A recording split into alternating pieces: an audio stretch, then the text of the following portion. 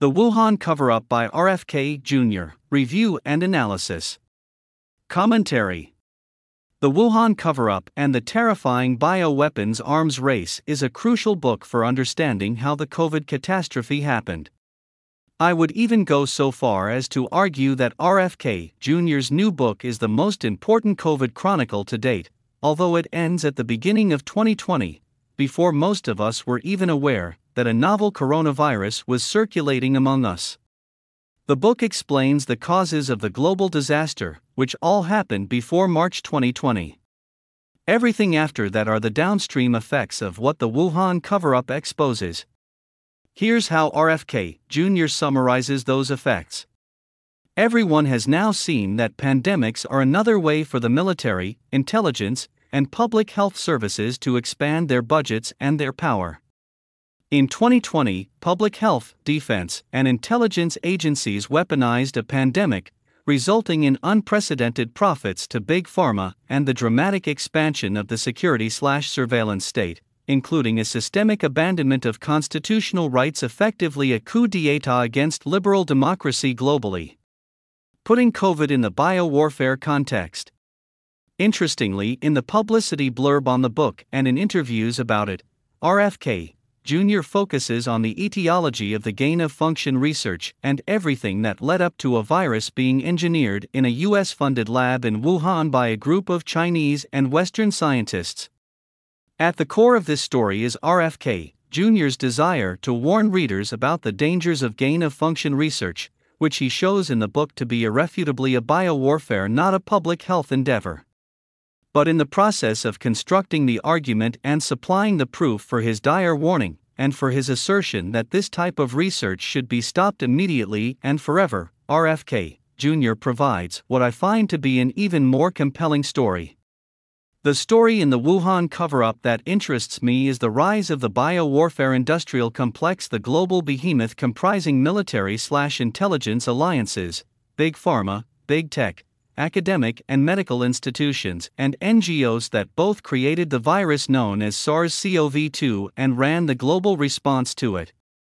In this article, I will highlight key parts of the Wuhan cover-up that pertain to this storyline, which I believe are downplayed in its publicity materials, and are one of the main reasons it has been practically banned from polite society. The book has been so heavily censored that I cannot find a single actual review on Google. Newsweek reported that independent bookstores do not want to carry it. A lot of the censorship has to do with mainstream animosity toward RFK Jr.'s presidential campaign. But the explosive content of the book, as reviewed in this article, is also likely a factor. Top-level summary of the rise of the biowarfare industrial complex, as told by RFK Jr. The biowarfare industry started to grow after World War II, when Western intelligence agencies imported Japanese and German scientists to help develop weapons against communist enemies. This was, in fact, the first task of the newly formed CIA. After September 11, funding for bioweapons research exploded, and so did the power and reach of the military and intelligence agencies in charge of such research. The research, presented to the public as pandemic preparedness and response, encompassed mostly attempts to engineer deadly pathogens and simultaneously to create countermeasures to them, predominantly vaccines. So much money was pouring into PPR/bioweapons research that the public health agencies and academic institutions involved in government research all became dependent on it, or, perhaps more accurately, addicted to the money and power this type of research bestowed. Multinational public-private partnerships and non-governmental organizations were created to fund and promote the need for such research. In the fall of 2019, an engineered pathogen from one of the bioweapons labs in China found its way into the population. All the military, intelligence, and public health officials from China, the United States, UK, and other countries, with their pharma and academic partners, conspired to cover up the lab leak, while simultaneously preparing to unleash their countermeasures on the world. How the nature of biowarfare research has not changed. As RFK Jr. tells it, the history of today's biowarfare industry starts after World War II, when German and Japanese scientists were secretly repatriated to assist the intelligence community and military in developing chemical and biological weapons programs. It is no coincidence, he argues, that many sinister features of those earlier programs carried forward to the present.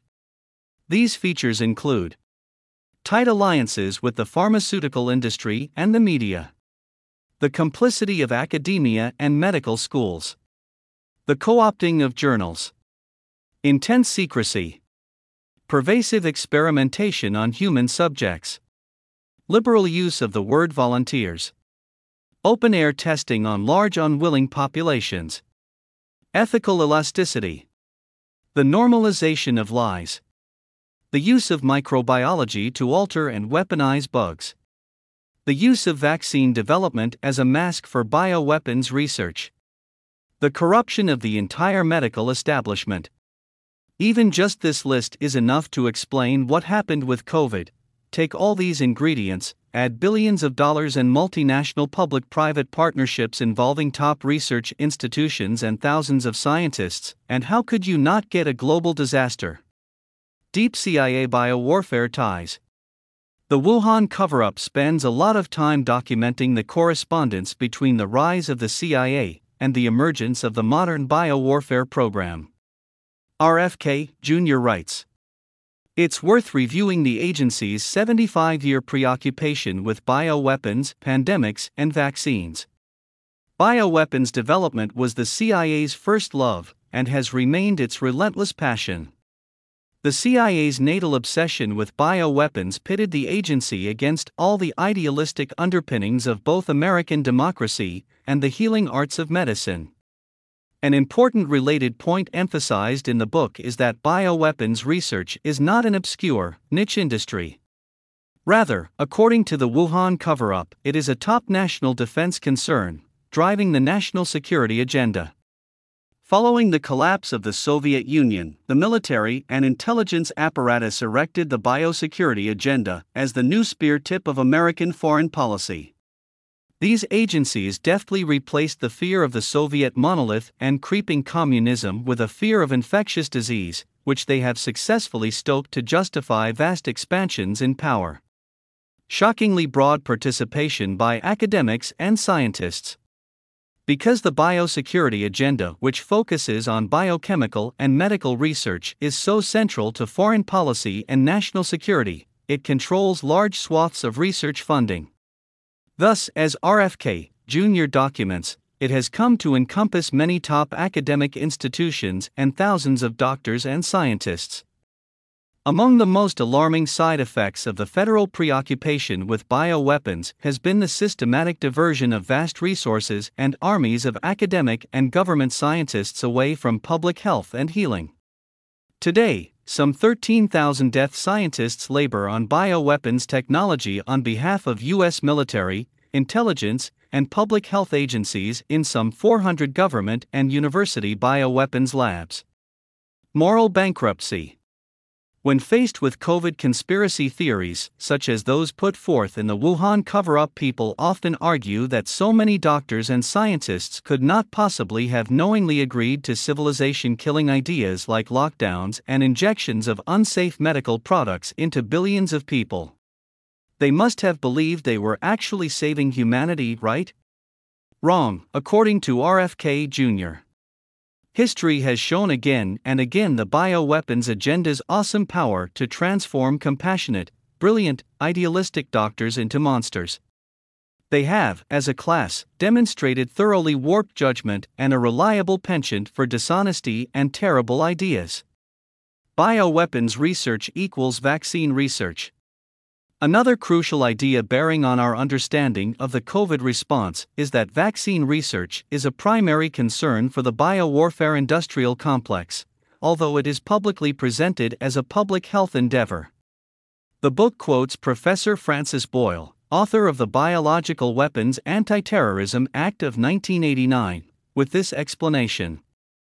You can't use a bioweapon against your enemy without having in your possession an antidote with which to shield your own team from blowback. For this reason, bioweapons and vaccines are always developed in tandem with each other. Moreover, because vaccine research funding goes to both biodefense and public health agencies, they have become inextricably linked. The military and public health agencies work in close coordination to develop vaccines for military applications, sharing information and working side by side in labs. Vaccine research often serves as a cover or rationale for illegal bioweapons development. From an obsession of U.S. national security to a tool of globalism. As RFK Jr. writes, after September 11, Islamic terrorism became the focus of U.S. national defense. After the anthrax attacks, the focus of anti-terrorist activities coalesced around the need to predict, prevent, and create countermeasures to biological terrorism. This more reliable and terrifying enemy would soon replace the war against Islamic terror, justifying a forever war against germs. Biosecurity, aka pandemic preparedness and response, provided a rationale for U.S. presence in every developing nation. And as further explained by RFK Jr., the focus on bioterrorism, which first served the American imperialist impulse, then became incorporated into the program of globalism.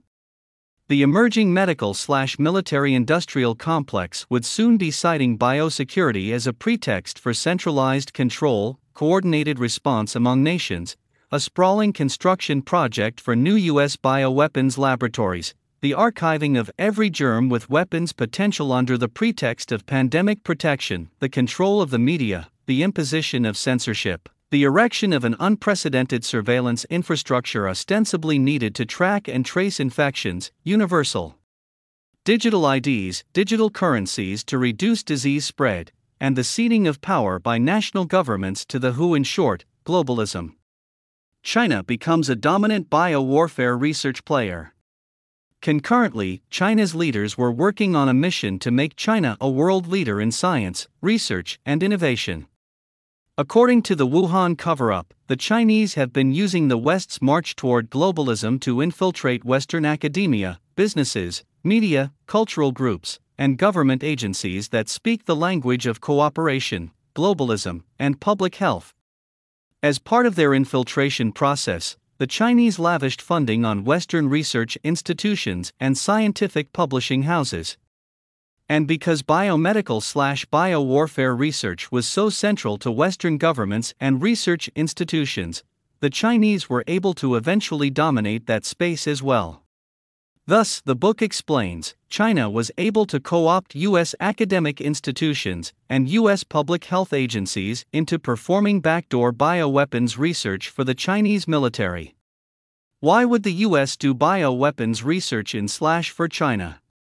This is, perhaps, the most oft-raised question in response to the hypothesis that SARS-CoV-2 was an engineered bioweapon from a lab funded by the Chinese military, the United States, and other Western governments. As RFK Jr. explains, with the Chinese as major funders of Western institutions, journals and projects related to biomedical research, this strange collaboration was not just unsurprising, but in fact, inevitable. The Chinese campaign to co-opt leading scientists and the river of Chinese funding to researchers at U.S. and British medical research universities and to the leading scientific journals had, by then, bought China powerful friends across the Western scientific establishment. Furthermore, the interests of China intersect with the interests of major global corporations and NGOs that comprise the biowarfare industrial complex, many of which enriched themselves considerably through the COVID response. As RFK Jr. writes, there is a natural intersection of interests between Western business titans and a former communist government that has made itself the global model for seamlessly merging corporate with government power and promoting business growth by suppressing democracy, labor, and human rights. For its part, the U.S. intelligence community has all kinds of reasons, all ultimately geared toward increasing its own power and influence to engage in sensitive scientific research projects with the Chinese. The deliberate transfer of our superior bioweapons knowledge to the Chinese, a potential enemy, makes little sense to citizens who think in terms of conventional rivalries between nations. Espionage was clearly among the complex motivations for the U.S. intelligence community supporting Chinese bioweapons research in China. Knowing what the Chinese are up to is the mission of the U.S. intelligence community. But quietly sharing cutting-edge technologies may also serve institutional self-interest. After all, the intelligence community expands its power by reporting the enemy's expanding capabilities. More frightening capabilities abroad justify increased budgets and increased power at home. Bioweapons expert Dr. Francis Boyle is quoted stating that opportunities to expand institutional power and corporate profits always seem to trump patriotism and duty within the CIA's bioweapons teams. Patriotism is a polite fiction among the bioweapons set. RFK Jr. adds that the public health agencies, which are heavily involved in and funded by biowarfare research, share the CIA's self-interested non-patriotism. NIH and NIAID operate under the same perverse incentives that drive destructive conduct across the whole bioweapons field. A convergence of personal, political, financial, and global interests. In the final chapters of the Wuhan cover-up, RFK Jr. focuses on several key figures in the biowarfare industrial complex, including Jeremy Farrar of the Wellcome Trust, Anthony Fauci of the NIH, and Bill Gates. RFK Jr. uses these figures to show how the COVID pandemic emerged from the toxic stew of ethically compromised biowarfare research standards. Military, intelligence, public health, and academic institutions/organizations dependent on biowarfare funding. The involvement of China and global interests in the booming business of pandemic preparedness and response, and, of course, the endless pursuit of political power and personal enrichment. Here's a great summary of how they all came together, through personal and institutional greed and powermongering to unleash the COVID catastrophe on the world. The evidence suggests that instead of relentlessly protecting public health, Farrar exploited the pandemic to promote the venal financial agendas of his WEF patrons, to transform Western democracies into surveillance states, to expand his personal power and paycheck, and to pander to high-level Chinese officials. Achieving these objectives required Farrar to hide laboratory origins, a project in which he enlisted a cadre of his medical cartel cronies, those who, thanks to years of funding by Fauci, Farrar, and Gates, now occupy the highest echelons of virology in academia, the regulatory agencies, and pharmaceutical companies. If for nothing else, I would recommend adding the Wuhan cover-up to your library as an invaluable resource on leading figures, organizations, and power brokers involved in the biowarfare industrial complex. Conclusions and comments. It was especially gratifying to me to read the Wuhan cover-up because it validated my own research, showing that the pandemic response was led by the national security/intelligence arms of government, not public health agencies. In fact, after reading the first few chapters, the ones that go into the history of chemical and biological warfare and the rise of the biowarfare industrial complex, I paradoxically felt an enormous sense of relief. Finally, we have a detailed account that shows beyond what I would consider a reasonable doubt that the entire COVID catastrophe was caused and led by a multinational military intelligence academic pharmatech NGO cabal. RFK Jr.'s conclusion is that we should look to a future in which the bio-elites are held responsible for their actions, people regain their rights, and the Constitution is restored to its intended preeminence. But how do we do that? I am afraid, based on the information in his own book, and the fact that RFK Jr. himself is being censored and banned so extensively from the public square, that the solution to the problems he exposes is much more difficult and complex than just holding the bio-elites responsible, which will somehow lead to people regaining their rights. What we need to do is to shut down, or extract ourselves from, the global biowarfare industrial complex that is able to convince our governments into declaring states of emergency over supposed pandemic threats, and then curtail civil rights and impose massive surveillance, censorship, and propaganda that would not be permitted in non-emergency situations. Not to mention garnering enormous wealth while forcing the world's population to accept novel, untested, and potentially lethal medical countermeasures. The Wuhan cover-up does a better job than any other book or article I have read at exposing the trends, forces, and institutions that brought us the COVID catastrophe with hundreds of pages of notes and references. What's frightening is that the enormity of the problem is beyond the scope of the book, not just to solve, but even to fully acknowledge. Originally published on the author's Substack, reposted from the Brownstone Institute.